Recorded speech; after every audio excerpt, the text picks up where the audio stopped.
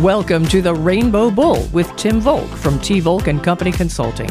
In this podcast, Tim, a proud member of the LGBTQ community, discusses a range of topics around the 5 capitals of a flourishing family: human, intellectual, social, spiritual, and financial capital. Tim will use this framework as he and his guest experts delve into the secrets of the wealthy and how we might learn from them. So let's get started on this exciting adventure together. Marriage would seem to be the great motivator to get your affairs in order, beginning with an estate plan. But marriage can come with its own unique issues. Hey, Tim Volk, in the last episode of your podcast, The Rainbow Bull, Scott Squillace walked us through basic estate planning and why it's so important. But today, you plan to review situations that may not fall into any cookie-cutter approach? True. No, it's absolutely true.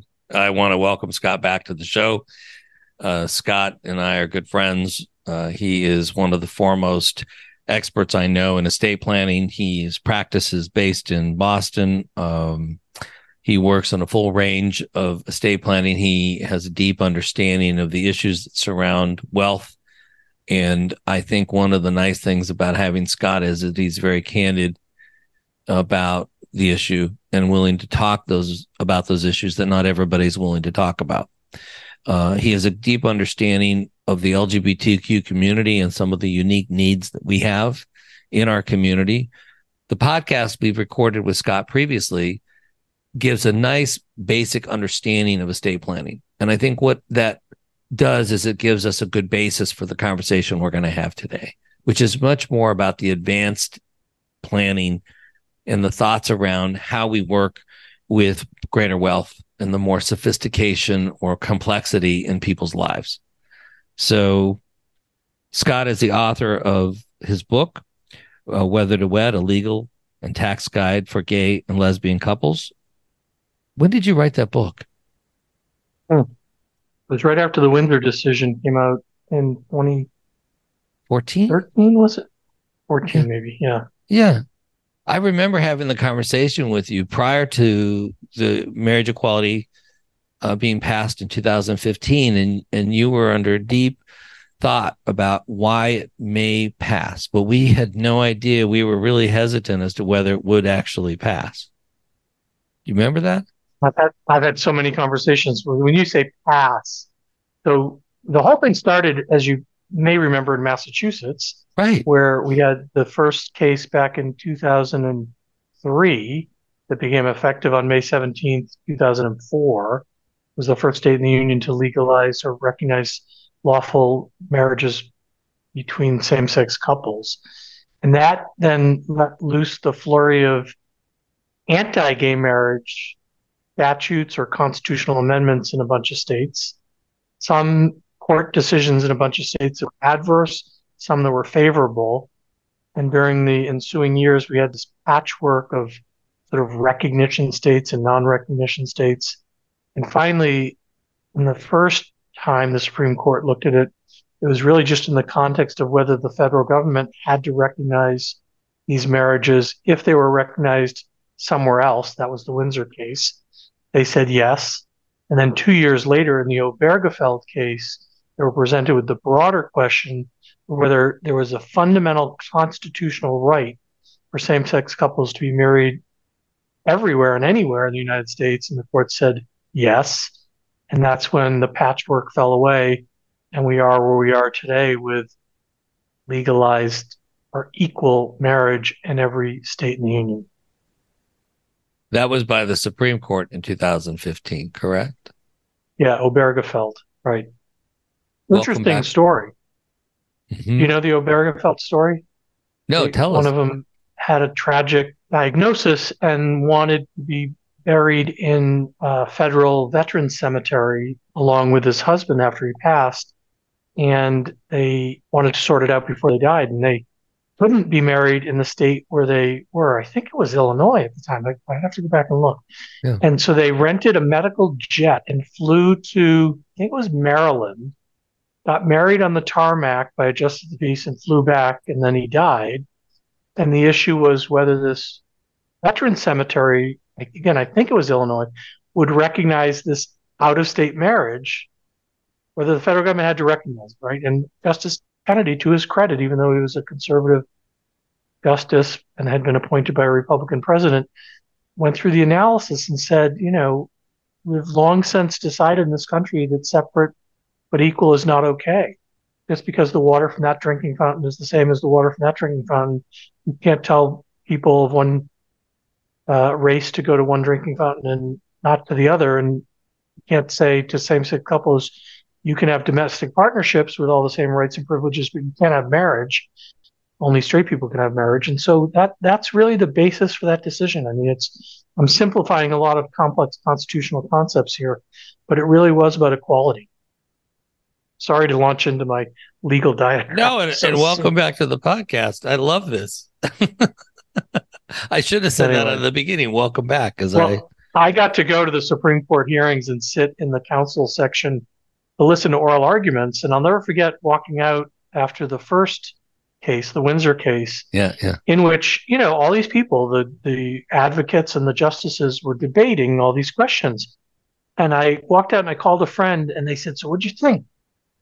And I said, "I now understand a little teeny bit better how women must feel when a bunch of men are debating reproductive rights."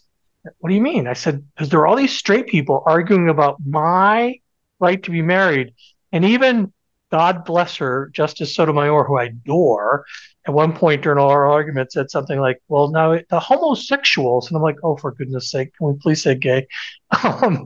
But, everyone understands this differently based on their lived experiences. I mean, Justice Roberts, I think, was slightly more compassionate than maybe he would otherwise be, because both of his children are adopted, and their other side was trying to make this argument that marriage is for the purposes of procreation. And so, taken to a logical conclusion, that means that if you can't procreate, then maybe you shouldn't be able to get married. Are we going to fertility test straight couples? Are we going to not let couples that are of no longer childbearing age get married? Like, marriage is about more than just procreation. I would stipulate that it is absolutely about that, but it's not only about that. Sorry, I get very passionate about this issue. Oh no, I appreciate that, and the fact that you were there, that you got to listen. I mean, so today, just to follow on that thought process, what was the difference in then Congress taking action recently with the?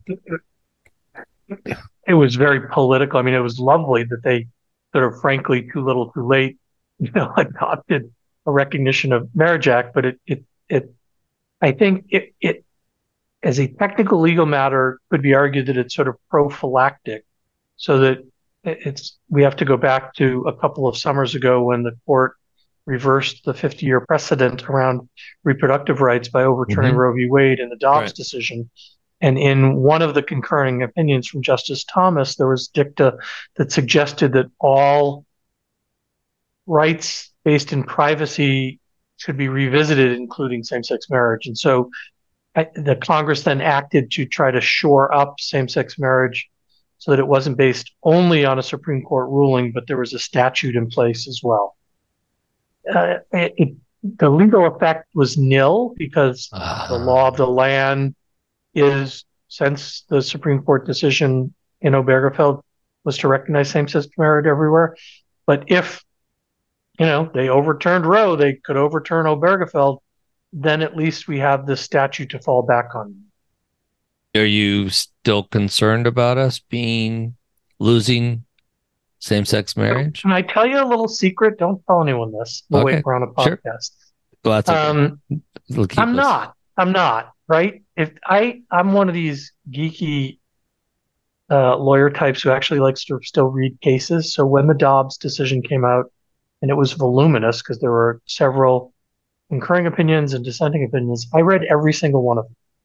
And when you sit down and read it all, as much as it was repugnant in so many ways, the justices in the majority, all but one, made a point of saying, this isn't about that. We're not going after same-sex marriage. We're not going after constitutional right to procreate. And have allow birth control and all these other things. And Thomas went the opposite direction. So one of nine suggested we should go after same-sex marriage, but even the other ultra-conservative justices made a point in their concurring opinions to say this isn't about that. And I kind of believe them. I also, from a sort of public policy and social standpoint, the reproductive rights and anti-abortion movement was enormously well funded and just more pervasively ingrained on each side in our communities in a way that is different than same-sex marriage. There was blowback around the time of these cases, but it's kind of died down, and you don't see people preaching from the pulpit. I mean, you'd see it some, but around the evils of same-sex marriage in the same way you did around the evils of abortion. I mean, that was a holy war of biblical proportions, just to mix metaphors here, that went on for 50 years and finally one side, was successful. I don't see that same holy war happening around same-sex marriage. We do see a lot of hostility occurring toward our community, particularly the trans community, on the state level right now. Right. That's not the same thing as attacking. It's still attacking our community, but in a very different way. So in a way, that was a big sidebar. Sorry, but no, it's very important. No, it's very important. I think what you're saying is very helpful, and the way you're framing it is very helpful, because I think a lot of people misunderstand what's happened. Going to marriage, then, and the reason you wrote your book. Tell us why you wrote your book. I was having the same conversation over and over and over again with couples, and it was the same profile. They've been together 20, 30, 40 years. Mm-hmm. And as I like to say, they had long since figured out who's taking out the trash and who's paying for what and what side of the bed you sleep on. I mean, all the stuff that couples figure out, right? And they basically got to the point in their lives where they didn't need to be married for the sake of being married, because they were already sort of de facto married or whatever they had negotiated in terms of a relationship. But now all of a sudden the law changes, and they're hearing all this noise in the system about taxes and estate planning and I don't know what. And so they came to me again and again to say, Mr. Lawyer, is there some legal reason why we should or shouldn't do this? Tell us, and so that we can decide. And so basically I decided to just write it down in the book, because the truth of the matter is, it depends on your circumstances. And what I say to people is, look, I think I said this before, I'm going to leave at the door all the other aspects of this question, like, I don't know, love and commitment and maybe monogamy. And I'm just going to help you evaluate objectively the pros and cons from a legal, financial, and tax standpoint of marriage. And then you can decide what weighted importance you want to give the pros and cons. So I'll give you one example, if I may, because it's the one that came up the most frequent. There's something in the income tax world called the marriage penalty. That is to say, typically, when people get married, they wind up paying more income taxes. And that's what is known as the marriage penalty. The reason for that, by the way, is if person A earns X and person B earns Y, when you put it together, they're earning more, and so they get to the highest marginal rate quicker. There's a little bit of a urban myth out there that you could get married and file separately and not have that problem. That's just not true. You still get to the higher marginal rate quicker, and your itemized deductions are phased out quicker. The only reason, if you're married, why you'd file separately is you don't want to get tagged with what the other person's doing if they're doing funky stuff. So often it is the case that when you get married, there's more taxes to pay. That's a negative. But on the estate tax side, if you're married, there's zero taxes. And if you're not married, there might be a tax. That's called the unlimited marital deduction. I used to call it the Melinda Gates exemption. I need to think of another example now. But yeah, in our law, you can leave an unlimited amount of assets to a spouse without ever having to pay a tax at death. And that applies on a federal and state level. Mm-hmm. But if you're not married and you meet certain thresholds, you may have to pay the tax, parentheses, within 9 months of the date of death, in cash. Doesn't make any difference if the value of the estate's tied up in real estate or retirement accounts or I don't know what. They want their money. Money that you have to pay. They're not taking grain. They're not taking potatoes. They're not taking cars. They're not taking houses. Cash dollars. 9 months. So anyway, so the teeter-totter is, well, maybe you have to pay more income tax, but then maybe you won't have to pay an estate tax. I had one couple in Massachusetts who had pretty high-powered corporate jobs, and we had this discussion, and they said, that makes sense, but we really don't want to pay more income tax now, so we'll wait until we're getting closer to retirement, and then we'll get married. You can see where the story's going. On vacation overseas, horrible accident, one of them dies, they're not married. Tax kicks in. And in cash within 9 months of the date of death. Period, full stop. So meaning if they own property together, their names are both on the property, not married. So Scott and Tim have property together. Tim dies. Scott is now faced to pay the tax on the assets that are now from me to him, from me to you. Yeah, maybe it's the short answer, right? Not to get overly technical, but it depends on the level, right? So in Massachusetts, at the time, we had a state estate tax that kicked in at this really low level of $1 million. So anything above that that's going to an unmarried person had a state estate tax. Yeah, not income tax, estate tax. State tax. Yeah. The federal number is much higher these days. It's 10 million per person. Index for inflation happens to be 12.92 now, scheduled to sunset. I like to always remind people, if you don't hurry up and die by the end of 2025, it's going to revert to that old level of 5 million per person. We're back to having, for some people, depending on their assets, the tax issues again. So as we're talking about, these are the advanced estate planning issues that we face, which are, I think, falling under the financial capital of a family when we're looking at it, but it also impacts the social, which is, what's the money going to do, philanthropy, the value system, whether the families are intact. It also impacts some of the human capital of the family, whether they're going to, what the lives are going to be like for the people that are left. So if we're talking in terms of the taxes, if I remember correctly, there's 1,040 benefits. If I remember from the book. Yeah, I should remember the number too. It was like 1,032 or some odd number. Yeah, it had been calculated by the General Accounting Office at the time in terms of just the federal benefits, and it not only is the obvious stuff like taxes and Social Security, but patent and copyright issues and veterans issues, and it goes on and on.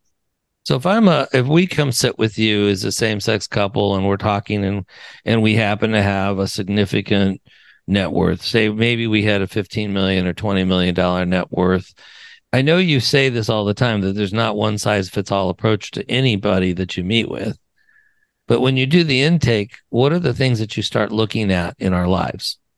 What are some of the unusual things that you try to find and uncover? Well, I mean, it starts with whether or not the couple's married or not and how you're navigating around that, because most couples always want to make sure each other is provided for. And I've had time and again couples who are not married come in when there's a horrible diagnosis, and my answer is go get married before we do anything else, because if nothing else happens, at least you can inherit tax-free. So that is a starting point. And by the way, let me just digress for a second, because whenever I have this conversation, inevitably, somewhere along the way, it goes to who are we going to invite, what are we going to wear, and who's going to be, cutting the cake. And I have to remind everyone that in our society, we blur the concept of marriage and weddings because they typically, historically, in our modern times, come together. You don't have to do a big do. You can go to a justice of the peace, never tell anyone, except your lawyer and accountant, that you've gotten married, and get married.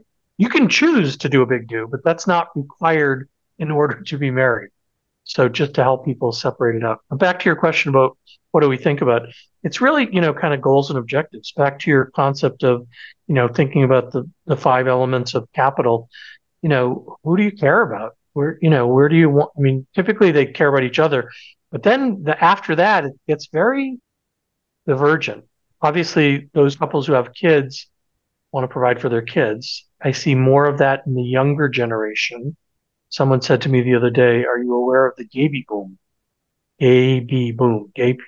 And I'm like, yeah, I see these 30-year-olds coming in having kids systematically. But my clients were in their 50s, 60s, and 70s and 80s. They didn't have that as an option as much. Right. And so it's rarer for the older generation to be providing for kids. So then it's, basically nieces, nephews, siblings, charities are what emerges, sometimes friends. And often people are either estranged from their biological families because they've been hostile to them about their lifestyle. Yeah, lifestyle. Or the family are amply provided for and they don't need to be provided for. So it is very often the case that people have token wishes for people, but they're not sure where they want it to go. So that's when we dig into what do you care about?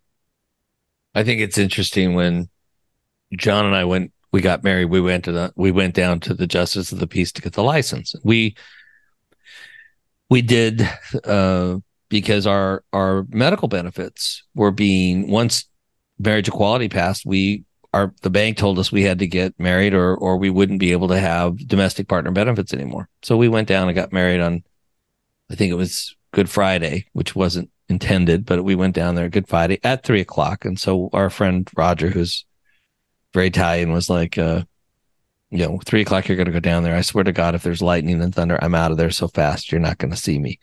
And so anyway, we go down to get our license a couple of days before and we walk in and it was a fairly new thing. So there was a whole host of straight couples in front of us getting married. And then they said, oh my God, it's a gay couple. So they parted the ways and they wanted us to go to the front, and it was approaching lunchtime. And the two guys that were the clerks helping are gay. Obviously, they said, "Oh no," one of them was going to go to lunch. They said, "Oh no, we have to help these two queens." Oh my God! So the whole group is now around us. And Scott, my husband's very public, doesn't like PDA, public display of affection, the military, and him. So they're like, "Okay, boys." And the supervisor comes out and says, "I thought you were going to lunch." "Oh no, we've got two queens here. We've got to help them get this over with us. It's going to take a while." So they started asking the questions, and just the simple things that you didn't think about. Like they said, okay, whose name's going to go first on the application? Or it's like we like to say here in death certificates and death and weddings, because it's either one in Illinois. It's right there next to each other. They said, who's on top? And I cracked up. John is like, oh my God. The people around us, once we got everything, that they were laughing and they were applauding. It was really we were really quite taken by it. I just wanted to make that note that there was a very special aura around all this for all of us to do this. So, but there was this anticlimactic side of it. We'd been together 25 years. We were getting married. We already knew everything about each other. Right. It doesn't have the same climax or the same buildup like young couples are having today. Yeah, because in most relationships, it's actually a milestone in the evolution of your relationship. We didn't have the opportunity for that 20 and 30 years ago. Our big milestones were whether we're going to live together, whether we're going to purchase property together, whether we're going to commingle assets. That was big. Getting married, right? Yeah. And we had to hide it. For much of the time, we hid a lot of this. Today, my dad even calls and reminds us, he said, you guys could still have kids. We're in our 60s. And like, I said, Dad, he said, Elton John. Look at Elton John. I said, Dad, he's got $1 billion. He's like, I know, but I don't want that to stop you. It could still happen. You can still have kids. And then he called and said, Anderson Cooper, that he's so good. He's got a kid. I just want you to know that. And I'm like, two. I said, Dad, he's worth $100 million, I think. He's like, I just don't want you to know. I just wanted you to know it could still happen. And so this whole concept of children. Not by accident, right? And, all joking aside, it's a lot.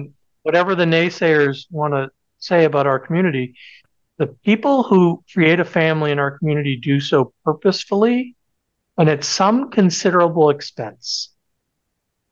And that means they're incredibly intentional about it. And so, I don't want to say they're better parents, but they're pretty good parents because you wouldn't go through all that and spend all that money on a whim. What do you think it costs average? Oh, depends on how you're doing it. If you're doing surrogacy, it can be upwards of six figures easily. And the planning considerations for those gay couples that have kids, challenging? Is it different? Less so. It's actually more similar than different because it's all going in one direction, right? To each other and then the kids and grandkids. It's when you don't have kids that it becomes much more complicated. And you've heard me say this before, but like I want to leave everything to my husband.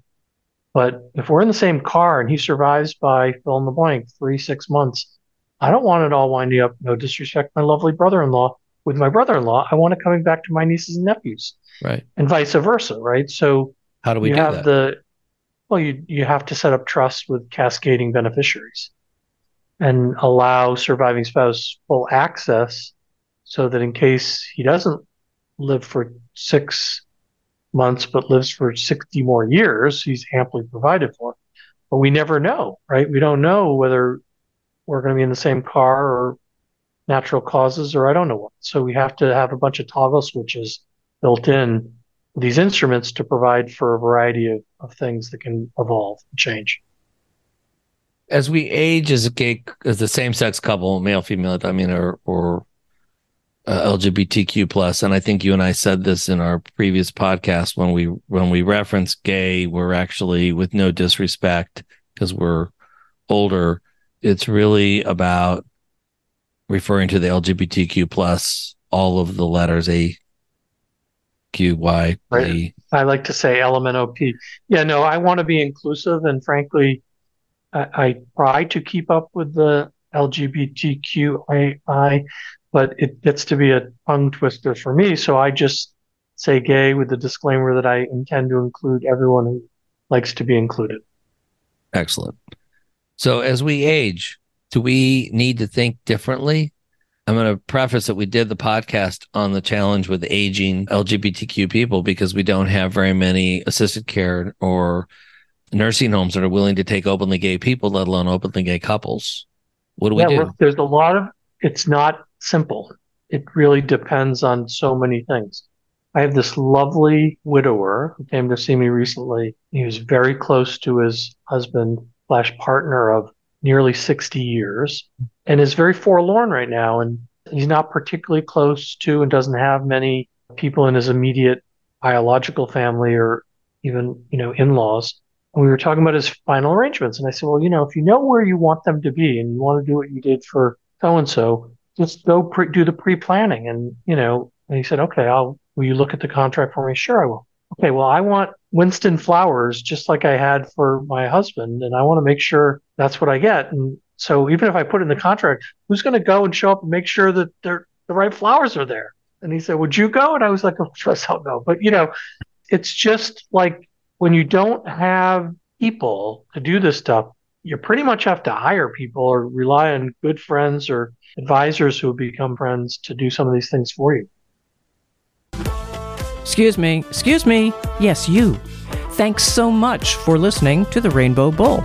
We hope you're enjoying it so far. And if you have any questions or would like to talk more about this topic, you can find us at www.tvolco.com.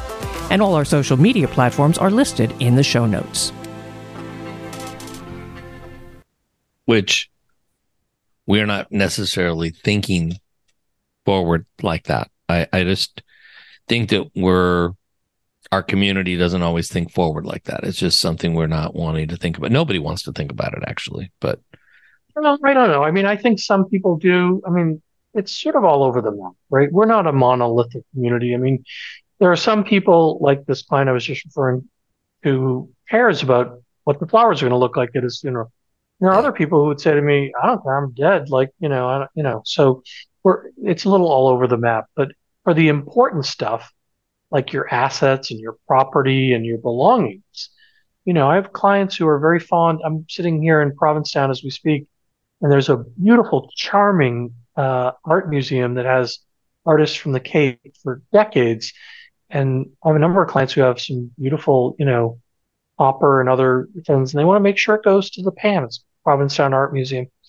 And, those things matter. I mean, back to your, five capitals of flourishing family. I mean, it's not just about taxes and the dollars and cents, but the stuff you care about. And sometimes it is objects, sometimes it is people, sometimes it's philanthropic causes. It's all of it. So the complexity that we may think about I was thinking of examples of some of the complexity because I'm aware of and have friends that are in polyamorous relationships. Have you seen much of that? And how is that a state? That must just complicate. Yeah, that's a whole new thing. And I am seeing more of it, not like scores of it, but I've probably in the last 3 years planned for half a dozen poly relationships Hmm. that aren't, by the way, I'm trying to think, I think all of them are straight, actually. Anyway, it doesn't matter, right? It's a new level of complexity. The tax code hasn't begun to think about this, right? There's no way to deal with that. So you have to really go into your bag of tricks to try to make it all work, right? But it starts with trust-based planning. I mean, I had this one group of three men who were not in an intimate relationship with each other, but they had all been best friends for their entire professional lives and concluded that they were going to be single for the rest of their lives. And in retirement, each of them individually could buy a modest house, but all together could buy a really kick-ass, beautiful house on the water. So they wanted to do that and combine their resources and make sure that whoever goes first, everything's left behind for the other two, and then the other one. And then when they were all gone, then things sprayed out to various different either charities or people. And it was really cool to, it's a big jigsaw puzzle, but there's a way to do it. There's a way to do it. One of the stories I was thinking about as well as another example were same-sex couple that you had years ago, and you and I were doing something together, some work, and it was a prenup that had been presented that they weren't aware of. Remember, the family brought the prenup and you researched it, like they didn't want to sign it, and you're like, well, wait a minute, why is you started to research the prenup, and the whole family, there was a whole uncovering of wealth and challenge and trying to guide them through that process. Do you remember that story? Oh, I remember it. It was two women who were in grad school and living, as grad students too, more modestly. One of them was from a well-to-do family, but even she didn't know the scope of her family's wealth. And we get the first draft of the prenup. And in a prenup, you have to do what's called full and fair financial disclosure. You have to share what your assets and liabilities and income are so that later people don't say, well, if I had known about that Swiss bank account, I may not have agreed to this or whatever. So in the financial disclosure, there was a footnote that, so-and-so was the beneficiary of certain family trusts. And the footnote said, and the value of the interest in these trusts is somewhere between $3 and $300 million. Let me say that again, between $3 and $300 million. So I call up the other lawyer on the other side and I said, I want to ask you a question about this footnote. He goes, yes. And I said, well, first of all, that's a really big range. And secondly, seriously, like what's going on here? And it turns out, it was all about protecting the family wealth. It turns out was the person's dad was a billionaire, and it became intense. That's all I'll say about that one. What did you learn about that? Did you learn anything from that? I mean, there's no substitute for parents discussing wealth with their kids before they hear about it from a lawyer. Because it does create a problem. Did it create a problem between the couple? Oh, they were in tears at one point and just contemplated eloping, and it was really stressful. Wow. So do you recommend prenups? It depends. When should I consider that? Right? It's too late. Your ship has sailed.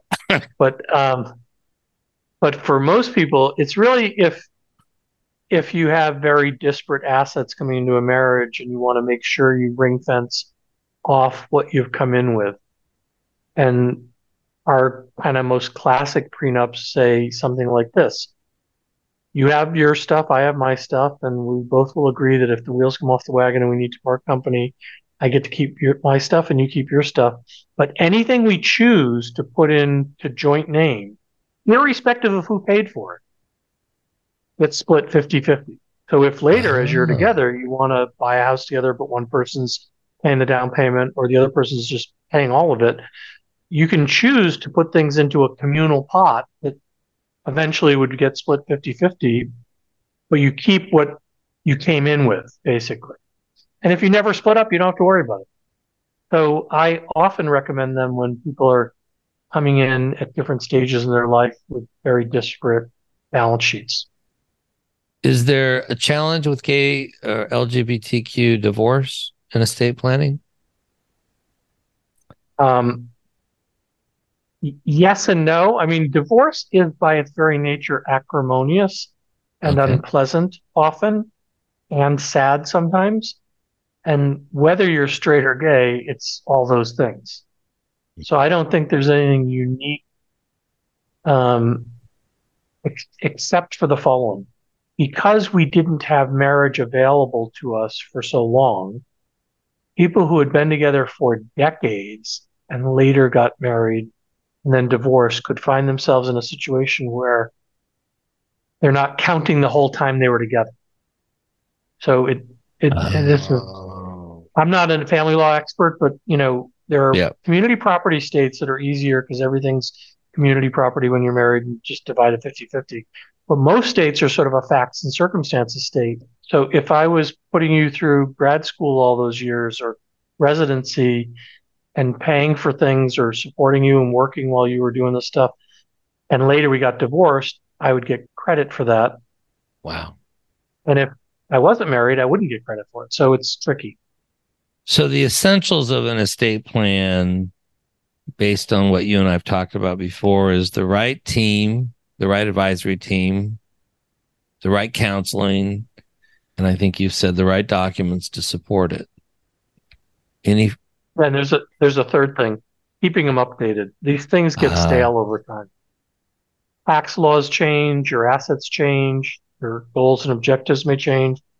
People or charities you care about inevitably are going to change. And it is so often the case that people don't look at these things because we're not trained to. I can't tell you how many times I've had someone come in after someone passed away, couples married, been married, own property together. And who's getting the retirement plan? His ex from 30 years ago because he never updated the beneficiary form. Happens all the time. It's a contract. You can't change it after you're dead, and the beneficiary form governs where that asset goes at death. So it's not just about doing the documents, it's about doing the plan. And you got to look at all the stuff and figure out which knobs you have to dial when. One of the things I wanted to highlight is I've asked you this before, and I wondered if you set out with your practice, Squillace and Associates, to build a practice that would support the LGBTQ community, and I'd say our allies. How that evolved to be a more of a 50-50 world for you, didn't it? I mean, I've always asked you, what surprises you about your clients? And you said, well, I have a lot of straight clients.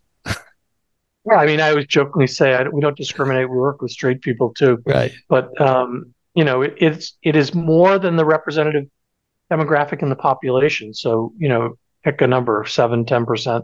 Our clients in the community are somewhere between 30 and 40% of our practice. So it's a big number, but it's still not the majority. I mean, like I said, we don't discriminate. We work with straight people. And you said, I asked you, did you ask them why they're there with you?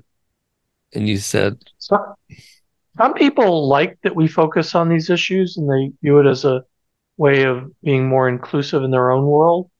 Some people are indifferent to it. Some people don't know. That's fine. I happen to have an expertise in international stuff, having lived and worked in Europe for 10 years and been admitted to the Paris bar. So sometimes people come to me just because of the international expertise. So it's a little all over the map. But I think also one of the fears people have when coming to speak and create a relationship, as you say, it's such a critical relationship, is the fear of being rejected, the fear of being accepted, the fear of being heard. How do you overcome that? There's no simple answer, no, but you really just have to meet people where they are. And this stuff iterates in different ways. Some people come with their cards held very close to their chest because they've been burnt before, and other people gush all their personal stuff on a first meeting. And you just have to meet people where they are. But you really do have to listen. I mean, I most think lawyers I know in the space are so keen on sort of educating their clients about how a marital trust formula works and how asset protection features work. Some people care about that and they don't, but there's no substitute for just listening. What needs to emerge will emerge. particularly some of the skeletons or some of the things that people are willing to finally share that you might need to know as part of the estate planning. Do you have any illegitimate? Well, I mean, so there's I have the one that popped into mind just now. I don't know if I ever told you this story. So this gay couple comes to see me. They're not married, and they had their advisor with them, their financial advisor. And he said, "Is it okay if I sit in the meeting?" I said, "Sure, as long as we have their permission, you can sit in the meeting." But if at any point something comes up that I need the attorney-client privilege to apply to, I may call a timeout and ask you to leave the room because the privilege doesn't apply when it's in the presence of third people. And oh, by the way, if there's anything for either of you guys that's unique, because you're not married, there's no spousal privilege. So, and I give that disclaimer all the time when people want to join a meeting. So we get to the part of the design for who gets what, because they were all about making sure each other was provided for. And the one guy wanted everything to go to his nieces and nephews for college education. Okay, great. The other guy was from a big Irish Catholic family, but he had this one brother that really had a tough time in life, and he just wanted everything to go to him. I said, "Okay, tell me his name." And he said, "Well, do you want his real name or his alias?" I said, "What do you mean?" And he said, "Well, does it matter that he's a fugitive from the law?" And I said, "Okay, time out. You and you leave the room." And he blurted out as I was saying this, "It's not Whitey Bulger." And I said, "Stop talking. Stop talking." And then we proceeded to have the conversation in a privileged context about this person that he wanted to provide for. As we bring this to close, I was just going to say, I'd like to know, since you wrote the book, and it's been 10 years since you started writing the book, at least, any thoughts that you have as a follow-up that you would like to get that you've said over and over again to people that would be another add-on from the book, or anything you'd like to add? I mean, there's so many thoughts I have in the area. I guess the key point for everyone to remember, particularly couples who have been together for a long time and view marriage as sort of a heteronormative thing that they don't subscribe to, it matters when the awful stuff happens. And that's the only time it really matters. And then it's too late and you can't put the genie back in the bottle. So we all hope the awful stuff doesn't happen. The plane going down, the car crash, I don't know what, but every once in a while it does. And boy, those people who have protected themselves by getting all these statutory rights on a federal and state level, it just makes all the difference when the awful stuff happens. Yeah. Well, I really want to thank you for your thoughts today and willing to share. I have a feeling we'll be inviting you back to talk some more about this, because I have a feeling that people may send us emails and ask us questions. And please, as a listener, if you want to have more questions or want us to have further conversation with that, I think you should definitely send us an email, and we'd be happy to bring Scott back. I think that one of the important things for us to know is how to get a hold of you, Scott. If you have questions, we want to engage you. Yeah. My last name is unique and difficult, but if you can spell it, you can find me. Squillacelaw.com. It's SQUILLACE. And again, based in Boston. Patrice, are you there? Have you got any thoughts? What do you think so far? I loved it. I'm I think, Scott, you nailed it when you said, listen, you've got to meet people where they are. You have to. And this part 2, listeners, of Tim's discussion with Scott, it's been about estate planning, marriage, legal rights, but so much more. And the information is of value to everyone. Yes, even you there shaking your head, I can say it. So follow the podcast. Share these shows with people you care about. Let Tim know if you've got topics and questions. Yeah, by the way, Tim, how can they get you? Everybody, you can email me at tim.volk@tvolkcode.com, or you can call me at 312-636-5855. We work on a national basis with families and their advisors, and our goal is to help connect people with the right resources if we're not able to help them. And, I think it's very helpful to have somebody like Scott, who's a deep thinker on these issues and helps us to think with all the team that I've had and all the guests I've had, is to help our listeners flourish, and help to find that level of helping them and their families do really well. So please call us. Please listen to the podcast. If you like it, please like it, share it with others. That's how we get more listeners, and getting more listeners helps us all around. So thanks. Yeah, thanks for being with us. Thank you for listening to the Rainbow Bull Podcast. Visit our website at www.tvolco.com or give us a call at 312-636-5855. And don't forget to click the follow button to be notified when new episodes become available. The information covered and posted represents the views and opinions of the guest and does not necessarily represent the views or opinions of T. Volk and Company Consulting. The content has been made available for informational and educational purposes only. The content is not intended to be a substitute for professional investing advice. Always seek the advice of your financial advisor or other qualified financial service provider with any questions you may have regarding your investment planning.